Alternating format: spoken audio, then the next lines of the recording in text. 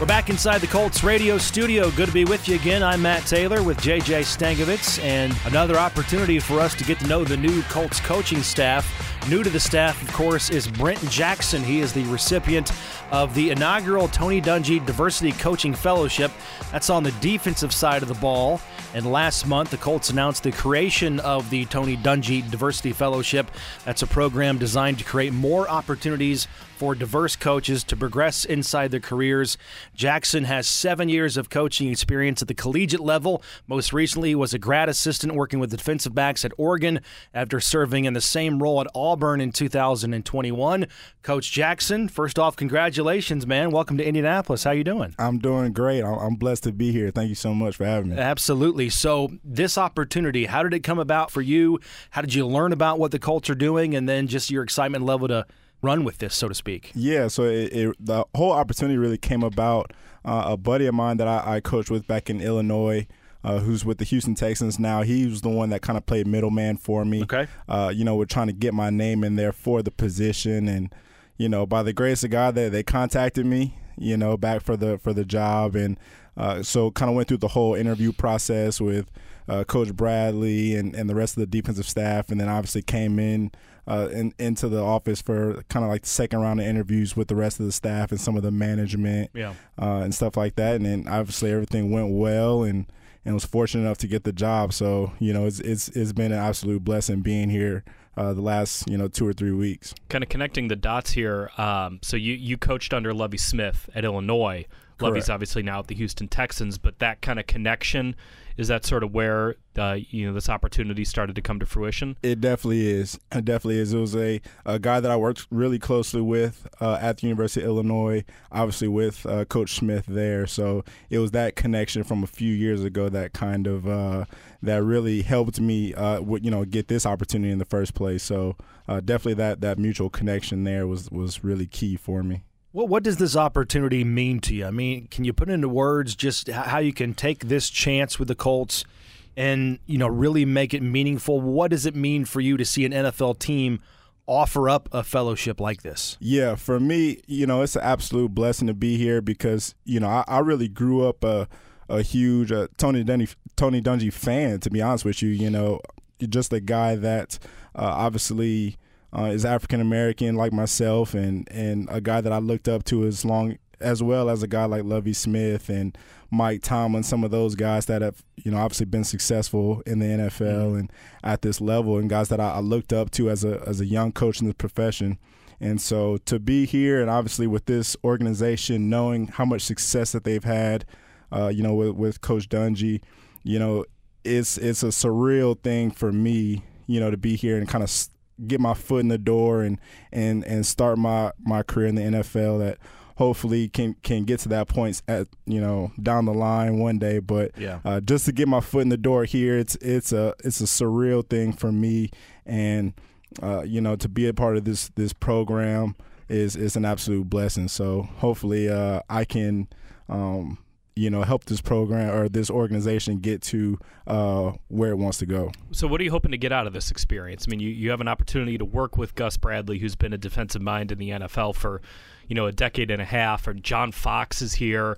You've got Ron Miles, has a ton of experience. Just being able to work with those guys, and what are you hoping to get out of that? Yeah, I really want to soak in as much information as absolutely possible from all these guys. There's so much knowledge. Being in some of those defensive meetings the last couple of weeks with those guys, man, it's like I said, so much knowledge and wisdom and experience in those rooms that I just want to take in as much information as I possibly can and learn from these guys and take all that information with me at this early stage in my career, and then at the same time be able to do my part, right? Do what I can to help those guys make their jobs easier in order for us to really get to where we want to go. But I just want to be able to learn as much as I possibly can from those guys and do my part at the same time.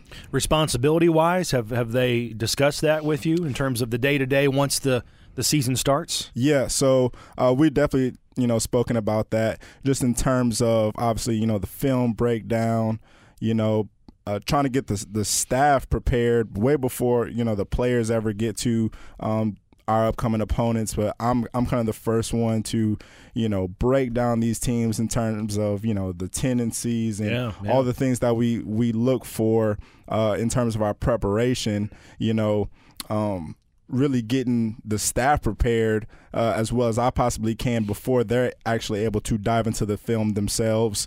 And just from it, in terms of advanced reports and things like that, breakdown wise, is going to be pivotal in terms of my job responsibilities. Your coaching background's in defensive backs, right? Correct. So that expertise and the experience you have, working with Lovie Smith at Illinois, a guy who has a pretty extensive history working with defensive backs, what do you think you can bring on that part of the defense? Yeah, absolutely. I've obviously been fortunate to, work with Coach Smith and obviously with a lot of other really talented secondary coaches. Another really notable guy, Derek Mason, that I worked for while I was at Auburn, and a couple of those guys, obviously, really experienced DB coaches that I've worked with. And so, I do feel like I have a lot to bring to the table in terms of, technique or just little things that I can input to help Coach Milo, right? He's obviously one person, right, as well as, assistant DB coach Mike Mitchell.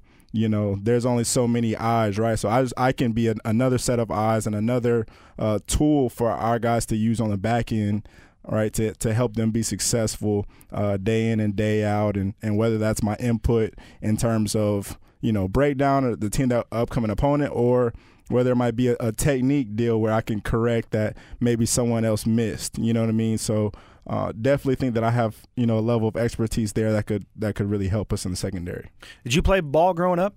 I did. I only played up to the high school level, but played my whole life up until then, really, before I got into coaching. Yeah, I mean, it's one of those things. You have to go all in if you decide you want a career in football. When was that for you? When did you know that, this was for me? Yeah, really, really right after my first year of college, just really knew that I always kind of wanted to get into coaching at some point, and knew it was something I always wanted to do.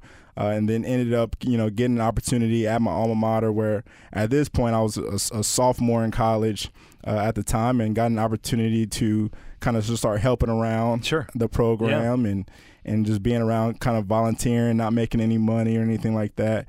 And it's obviously kind of blossomed into what it is now, So, but always kind of knew that I wanted to get into the profession, but obviously just happened a little bit sooner than what I was anticipating. Mm-hmm. For you, you said you grew up watching Tony Dungy, and for the Colts to create this position to try to address some of the inequities in coaching staffs around the league, just how neat is that? How impressive is that for this position to be here? Yeah, I think it's such an awesome opportunity, and it's such a unique deal because, all of my knowledge of these type of roles have been, the Bill Walsh Minority Fellowships that are, kind of only last maybe a couple weeks or so. Mm-hmm. And so this is a really unique deal. And so for me to be a part of this is like I said, it's a surreal thing. And so I want to be able to maximize my opportunity here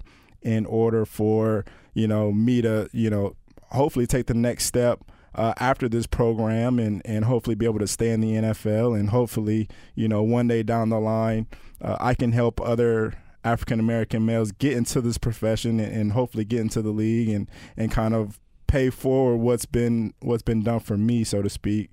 So hopefully, just want to maximize my opportunity here and kind of be a catalyst, so to speak, in terms of that. I think it's a really cool story. You just talked about it. You go from a kid that's just trying to help your college football team, not getting paid. You're a volunteer, just looking for the experience, and now you're in the NFL. And no matter what happens from here on out after this season, you can always say, I made it to the league. What's the ultimate goal for you in terms of coaching in this profession? Yeah, for me, it's always been I honestly do want to be a defensive coordinator in the NFL. That's like the end goal for me.